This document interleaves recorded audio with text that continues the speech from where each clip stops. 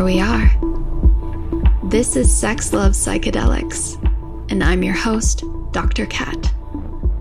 Bringing you psychosexual conversations that will leave you intellectually turned on and hungry for more.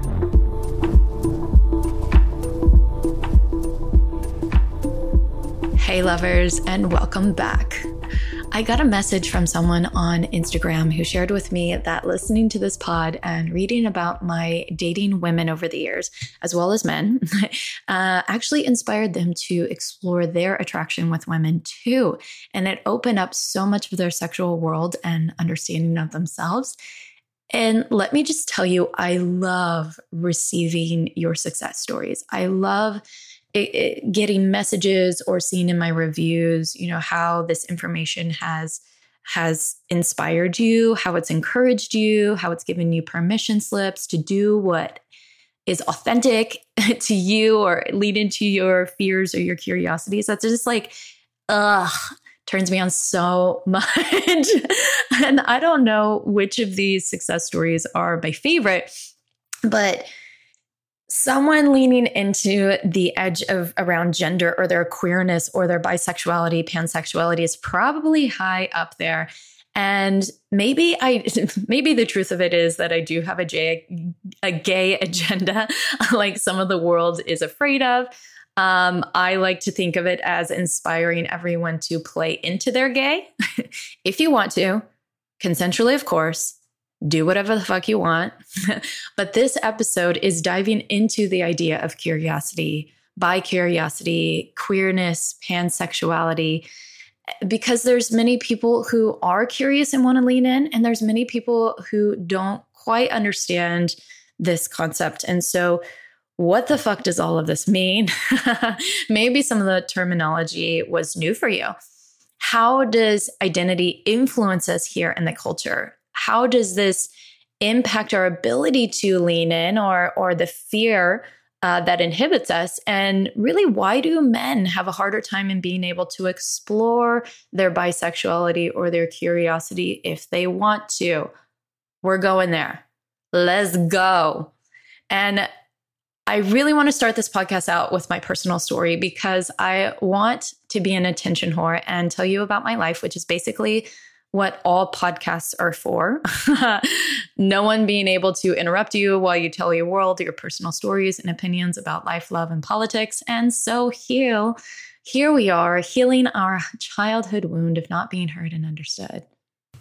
Am I right, though? Is that why everyone and their mom has a podcast? This is my theory. I don't know. Not generalizing. But one of my musings, one of my thoughts that I think about often, we all just want to be heard. My experience in exploring my sexual attraction, my orientation, people ask me when I knew that I liked women. And truthfully, there are many times in my childhood where I can see, or my childhood and my adolescenthood, where I can really see that peaking up. I was definitely turned on about certain cartoon characters that were women, certain images. I had fantasies about women. And yet I'm also from rural town, Missouri. And I literally didn't have any lesbian girlfriends that were out. I went to a Catholic grade school and I had a couple of gay men who were my best friends. But my experiences of that were they were kicked out of their house. They were, disowned. They were sent to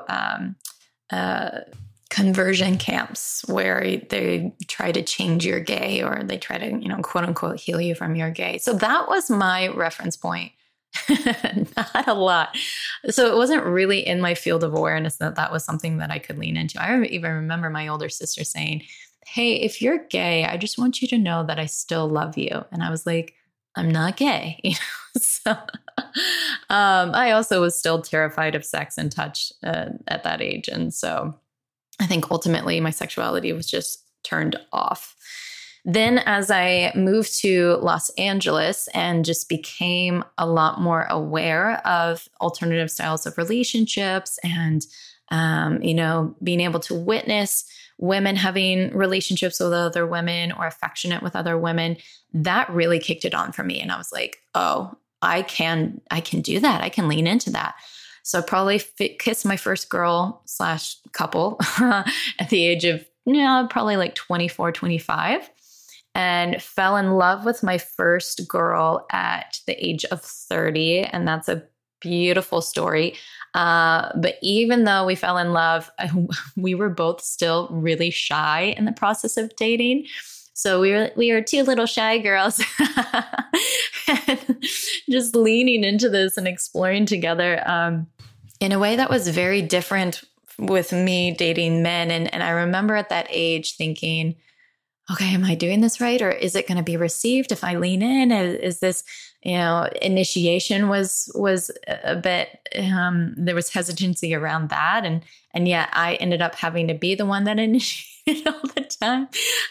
So it was a cute dynamic. And, but then being able to, explore sexually and, lean into even that part of like, am I doing this right? Or is this going to be received? And now I'll get into detail more about that later in the show, but now it looks like dating men and women and non-binary female lovers, female friends with whom I'm affectionate with or sexual with, girlfriends who have always desired or been curious about affection with other women, and me being there first, which is just so fun for me, making out with a girl for the first time and they're feeling their excitement and their nervousness, and then feeling their whole body melt into it and get into it. And, coming back to the gay agenda, if I do have an agenda to inspire people to be gay, it's not like I'm twisting anyone's arm. It's not like I'm doing anything unconsensual.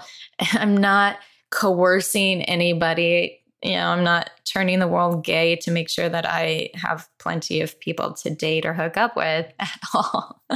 It's just, I think I am a walking permission slip for that. And there's a lot of confidence in my sexual fluidity that it attracts people who might be hesitant. I create that safe container for that. So, yay. I love that. So I brought up the term sexual fluidity, which is probably my favorite term to identify myself as, truthfully, because I see our sexual attraction or orientation as something that can be fluid. And the concept of sexual attraction being on a spectrum was originally introduced by the Kinsey Institute. So the Kinsey scale was created by the team that interviewed thousands of people about their sexual histories. And from the research that they gathered, they saw that sexual behavior, thoughts, feelings towards the same or the opposite sex were not always consistent across time or across life. Instead of assigning people to, one of three categories like heterosexual, bisexual, or homosexual, this team used a 7-point scale. So it ranges from 0 to 6 with an additional category of X. So people at 0 report exclusively heterosexual, the opposite sex behavior or attraction. Those at 6 report exclusively homosexual or same-sex behavior or attraction. And ratings 1 to 5 are those who report varying levels of attraction or sexual activity with either sex. And in the original Kinsey report studies, the X category was designated for the group who reported no sociosexual contacts or relationships in their interviews. So this scale was published in 1948, which is a radical concept to introduce to the culture around sexuality at that time, especially at that time. Oh my Lord.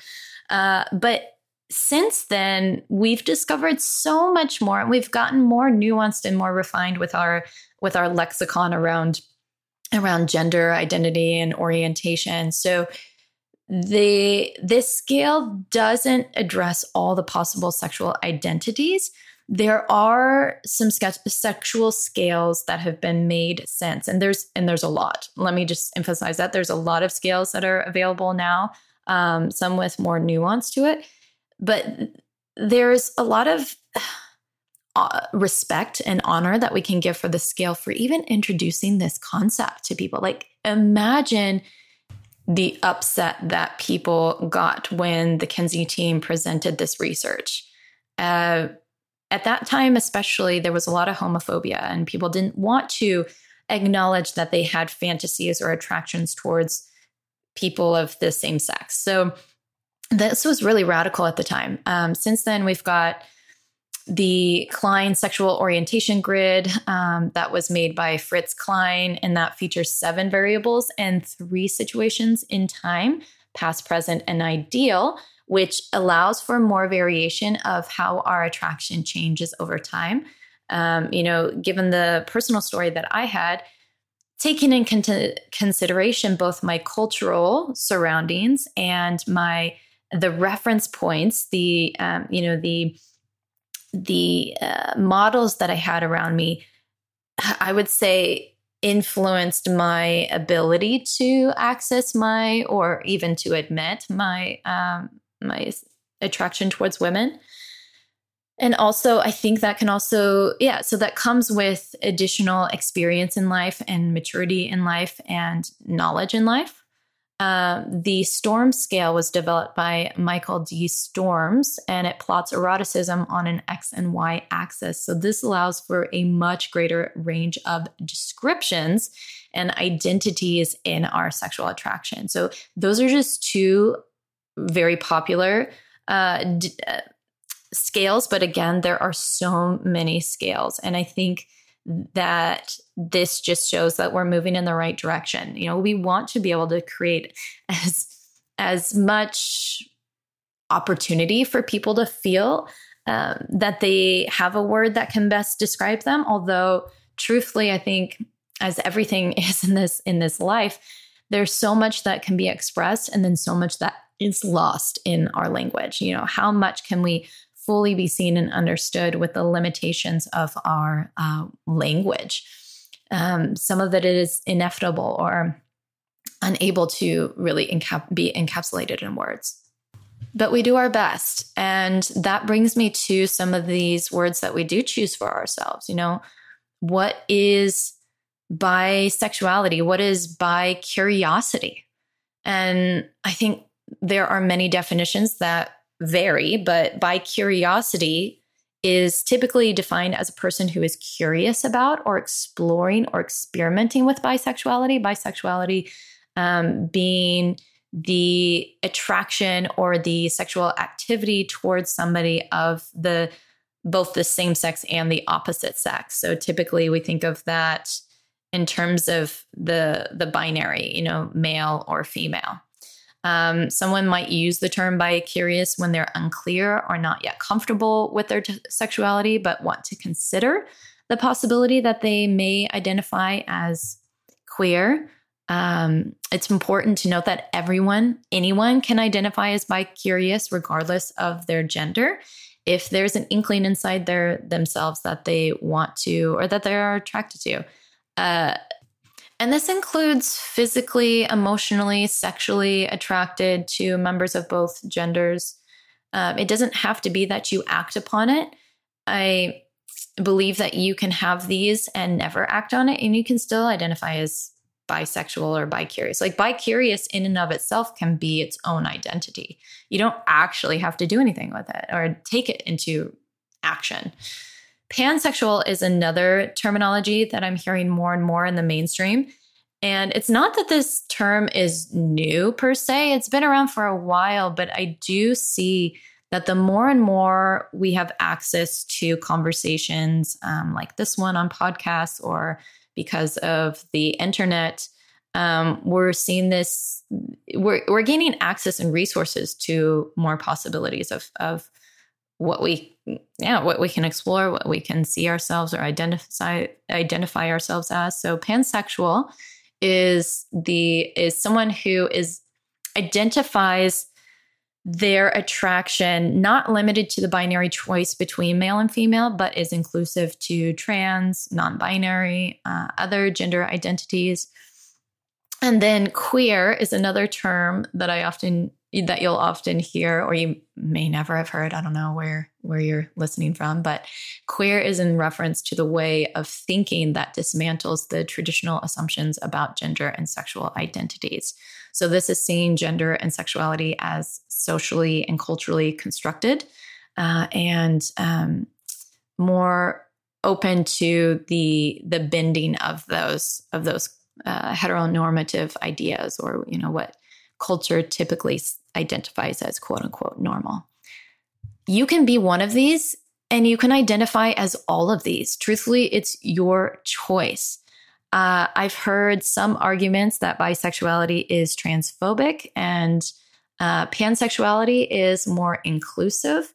And I don't actually believe that that's true from my opinion. I believe that bisexuality has been a commonly used term for a really long time, and it has more cultural understanding that some of the other terms that are becoming popular just don't have as much shared understanding. I think, they're happening more and more. They're becoming more a part of the mainstream lexicon, but there's still a lot of confusion. Not that these terms are new by any means, but they are being talked about more and more recently. And so it feels like they're new. And I think more people are becoming curious about queer theory or about queer identities or sexual fluidity. So they're becoming, the more that they do the research, they're becoming more aware of some of these other orientations. For me, the term bisexual was something that was more familiar to me than identifying as pan or queer, especially when I started this exploration. At the time, in my early 20s, I started identifying as bisexual. I didn't have any fear or disinterest in trans. The term bisexual just felt good in my body to express. And at that time, I didn't know pansexual. I knew queer, but it didn't quite feel right in my body for some reason. It just probably just because it wasn't in my awareness as much. Bisexual research and bisexual themes in TV shows was a lot more common than, necessarily calling someone queer or pan. Now I find that I use all three of the words interchangeably, and they all feel really good in my body. I typically have to stop and explain what pansexual or queer means to people more often than I do when I'm telling them that I'm bisexual. But I'm okay with educating. I don't have a part in my body that gets upset when somebody doesn't understand, what queer or pan or kink or any of those identities mean. I really love educating. I'm like, well, let me tell you. Let me tell you more. I probably get off on that too. I do find it interesting, though, that there is still biphobia or discrimination across the various communities that exist. So there is some biphobia in the LGBT community, in the straight community, in the lesbian community, or even just hesitancy. It may not be biphobia or fear of biphobia, but it could be hesitancy, or even could be a denial that it exists. I've been in several of those conversations. People might assume that you're going through an exploration phase, or that you are not really straight, or you're not really gay. So if you're bisexual, that means that you are, in the straight communities, that you're experimenting, or you're trying to get the guy's attention, or if you're in the lesbian community, that you're not really gay. And I understand. I understand the layers of the complexity of this. If I'm going on a date with this girl only to discover that she's going to leave me to date a cock again, or he's fucking me, but I fear that he actually wants pussy, I get it. Dating is vulnerable, and identity and sexual orientation isn't necessarily fixed. So it's a risk to date whoever. if there is a possibility that somebody decides that they want the gender that is not who you are, that's painful, right? It can bring up these insecurities in us of like, I can't meet them in the way that they want.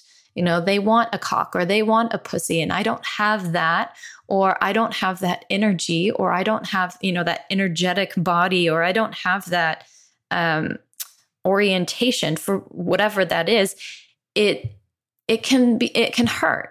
We take that personally, or we may put up our guard when we're dating that person who's bisexual for fear that they might turn, or maybe we want monogamy and they're bisexual, and does that mean that if they date me and have a relationship with me that they'll want to be open, quote unquote? And all of these, I've heard all of these fears from people, and while I want to validate everyone's fears and their emotions, and in some cases this has happened to friends of mine, or this has happened to people, but if we hold that fear and we let the fear lead us and influence our dating life, our love life, that's going to inhibit the depth to which we can experience intimacy and even the best love.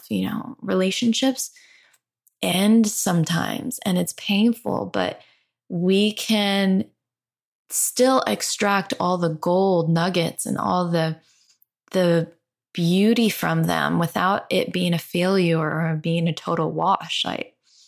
Let's imagine all of these relationships as opportunities to shape our gems, who we are as gems. So love just in general is a risk, but we don't have to lead into it with armoring ourselves up. So some of these arguments from people that express fear around bisexuality, or who deny that bisexuality exists and say that it's a transition term, can we just let people express themselves the way that they want to? I think a lot of this is our own internal projections or fears. And so I would invite everybody to sit with their beliefs and really sit with where are these coming from? What memories do I have in my repertoire, my life experience repertoire, that would have lended to these beliefs as some sort of protection for myself? That's the way I see this. Now, it's interesting to see over time the cultural narrative around sexual orientation and gender expression and exploration, and to see some of these really deeply ingrained that have been around for really centuries, and then some of them, seeing how some of them are changing, and then who it changes to be in more favor of, and who it seems to continue to be really fucking challenging. So they're the unique challenges depending on who you are. Cisgender women, meaning women whose bodies match how they see themselves, how they identify themselves, their sexual anatomy with their gender. But cisgender women tend to have more support of the culture in exploring with same sex. I remember when Katy Perry came out with that song, and I kissed a girl and I liked it, and that shit blew up. Here's where exploring with women for women's desire and women's attraction or curiosity or interest, it became a part of the mainstream conversation, rather than women kissing women as a strategy for men's entertainment or as a way to enroll men into wanting them sexually. Because it was, I remember it being a manipulative tactic, and not because a woman wanted to explore with a woman. It was like, oh, look at me, I'm going to make out with this guy and you're going to be turned on by it and you're going to want a threesome with me. No, this is now something that is more common. I would say, and God, that song really turned me on. And I'd say that for cisgender men, and men who identify as straight, that this has been especially challenging with exploring their bisexuality or their curiosity towards kissing men or exploring with men because of that deeply ingrained homophobia in our culture. And I'm not saying that men are homophobic, and I'm definitely not generalizing this to everyone, but there is the culture at large does have such a long-standing message around fear, or fear around men having sex with men or desiring sex with men. And what does this mean about me? Like, does this mean that I am gay if I, am cuddling with a man, or if I'm, if I kiss a man, or if I make out with a man, or even if I just have the fantasy about kissing a man? There are layers of this collective consciousness that still prevent men from leaning into their curiosity as much as I see women are able to. I'm a part of several sex positive communities. Shocker, I know. But it's interesting to see in some of those communities, most of them are women who have explored their bisexual interests or their curiosities of attraction towards other women. And that could be a spectrum, whether it was just flirting to cuddling to making out to scissoring or sex or whatever, or even just being in the space with them. And then for some of the men in some of these communities, I've been in conversations with them, or their expression around their boundaries is, no male sexual affection. Some of them say yes to male sexual affection. And then some of them over the years, I've seen that shift for them, where it was more of no, and now it's become a yes, or it's been a yes with, just kissing, or I just want to try a kiss, or I just want to try this. And I think a part of that I can chalk up to them being able to see another guy say yes to the exploration or try something. And so again, it becomes a part of it becomes a reference point for them, a permission slip for them. And they realize, oh, that person isn't gay. That person is just exploring their sexuality, or maybe what I imagined sex with a man to look like, or kissing a man would look like, actually isn't founded or isn't real. As I'm watching these other people engage, I'm realizing that it doesn't have to be what my stereotype was around it. And I think that the stereotype I really want to highlight even more, because when I'm in conversations with bisexual men or straight men who do have a curiosity to explore with other men, they've shared, and again, I want to emphasize, this is not a generalized statement. This is just from raw, real conversations that I have with different people across the US, really. Actually, across the world. I'll open that up to the world because I've had these conversations outside of the US too. But they'll associate sex with other men to look like the stereotypical gay scene and Grindr app scene that's hardcore, fucking, not conscious, not intimate, not embodied, but really just sex for the physically raw getting off.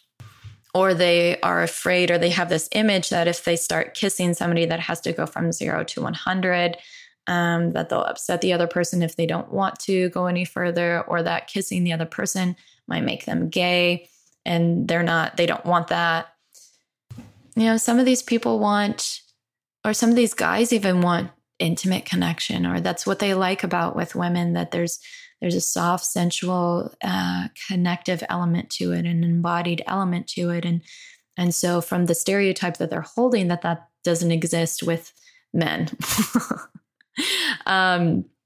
We got some work to do in this culture. Is this cultural biphobia or homophobia to blame, or even to contribute? It's all theory, really, but I think that us taking this time to sit with and identify the messages around sex and attraction that still impact us today is a very empowering process for us all to go through. What are these thoughts, or what are these beliefs that I'm holding on to, and how is it inhibiting my authentic, my fullest sexual expression, of what I want to explore or discover about myself. That statement of, does this make me gay? Does this make me a lesbian? It's so funny how we quickly go to trying to make meaning out of something or trying to quickly identify ourselves as something. And I really want to, honestly, don't worry about rushing into an identity of yourself as anything. Let ourselves, I think we can just relax.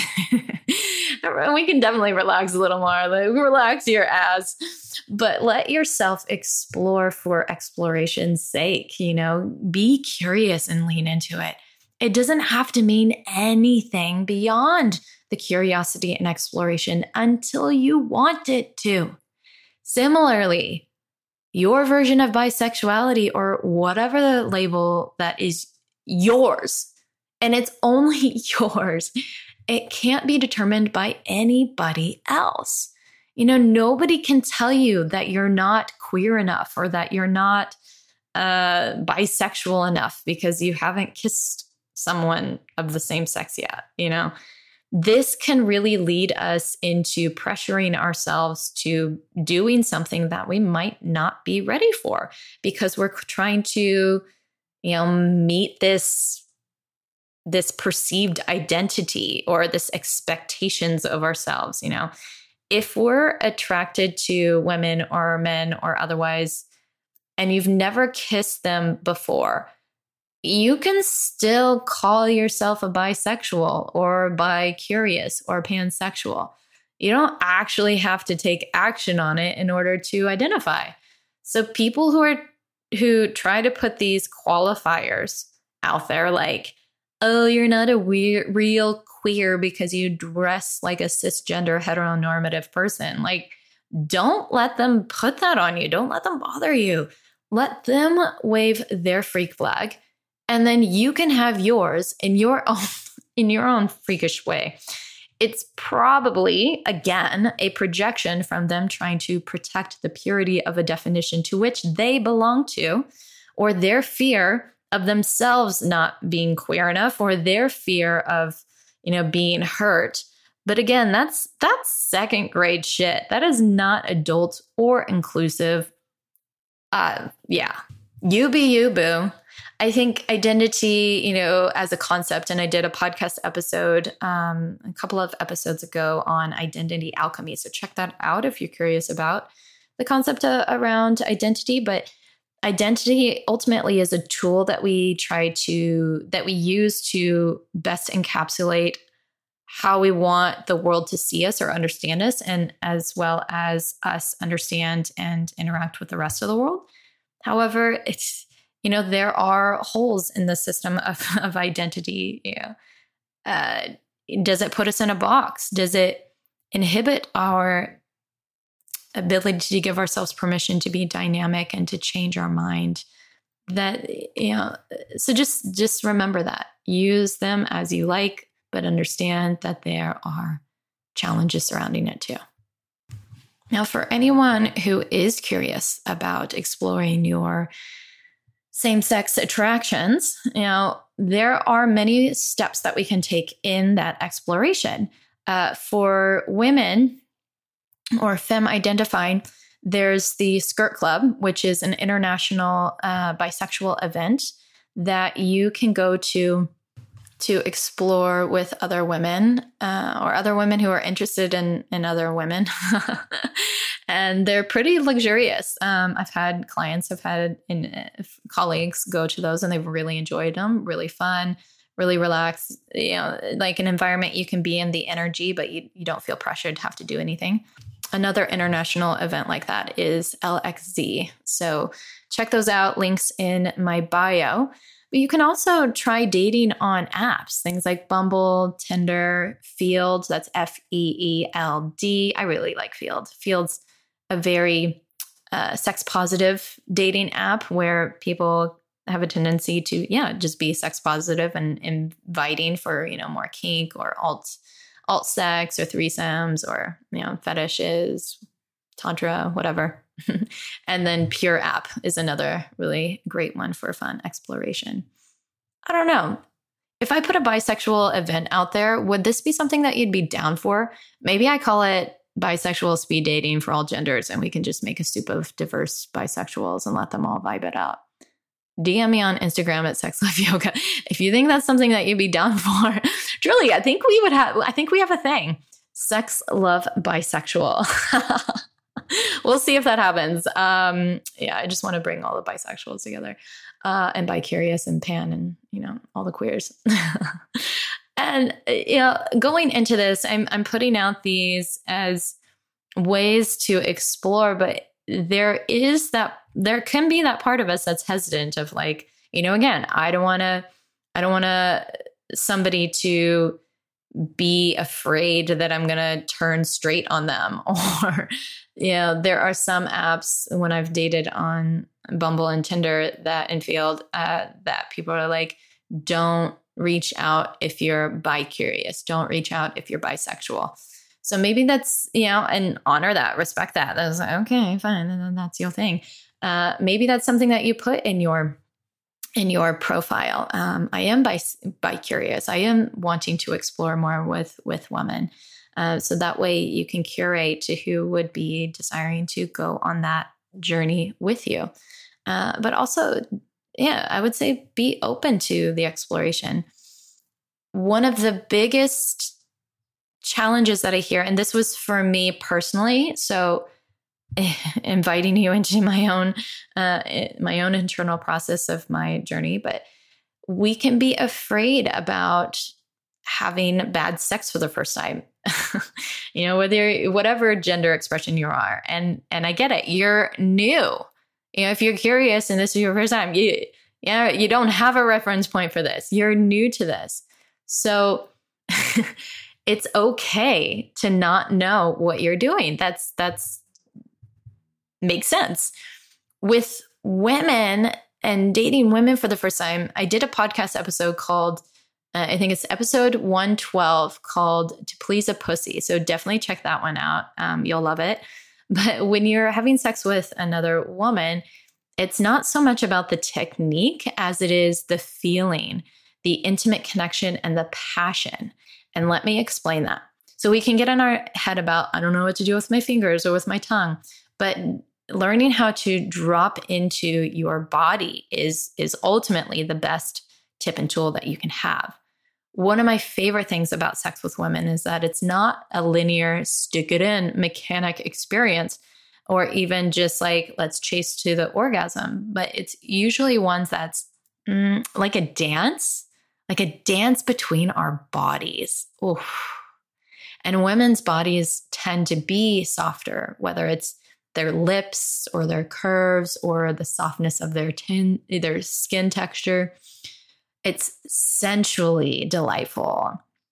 And I also notice that women tend to be more present in their hands, and they tend to be softer in their touch.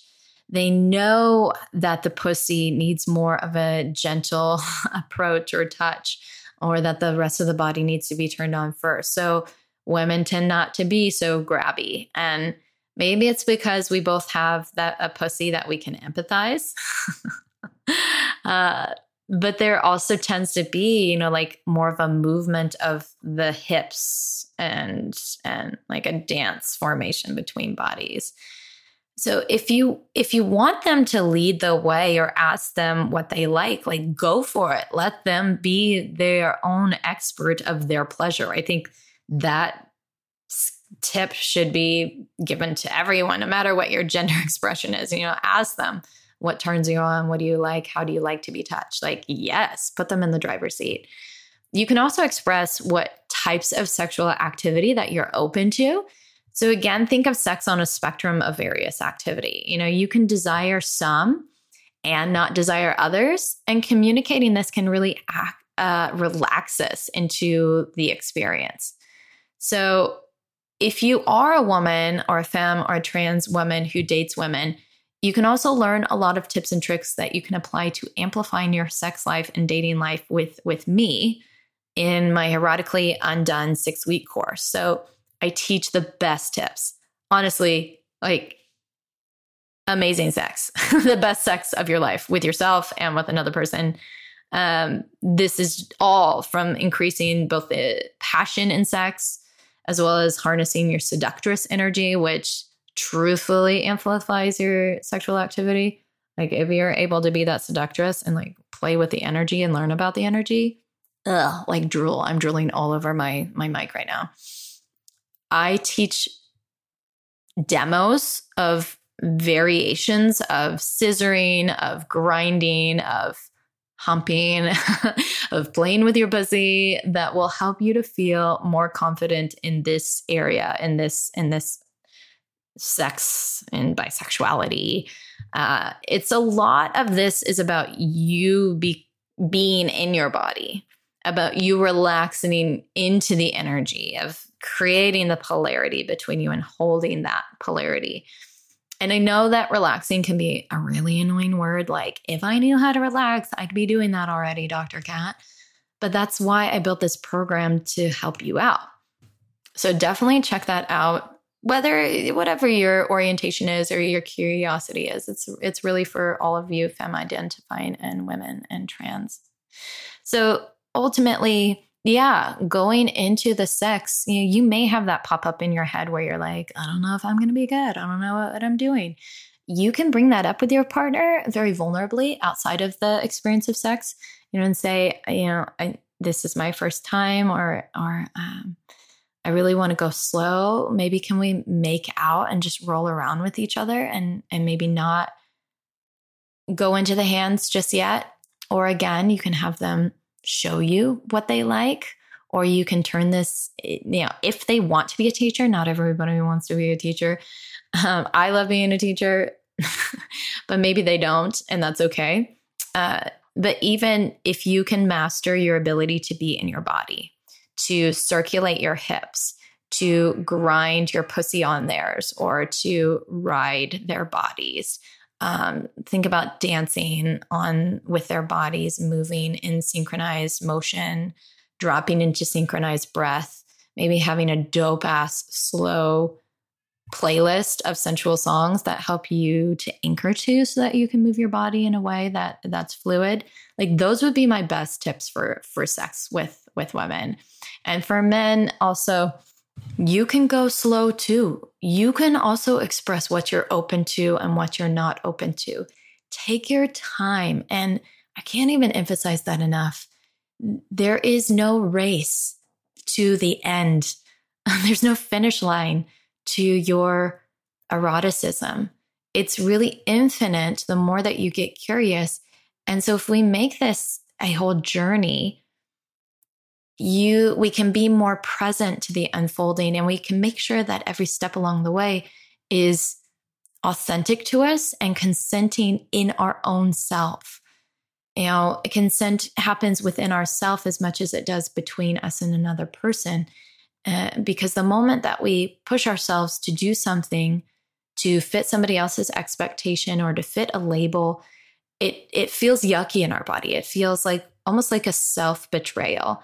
And we don't want to do that. We want to develop a trust in our body versus a mistrust or a contraction in the body. All right. So I hope that you're inspired by this episode. I want to hear your success stories. I want to hear what you're learning. And I'm really excited. Hopefully I'll see you in Erotically Undone or in any of my other upcoming retreats and workshops. I just fucking love sex, and I love to see your evolution in it as well.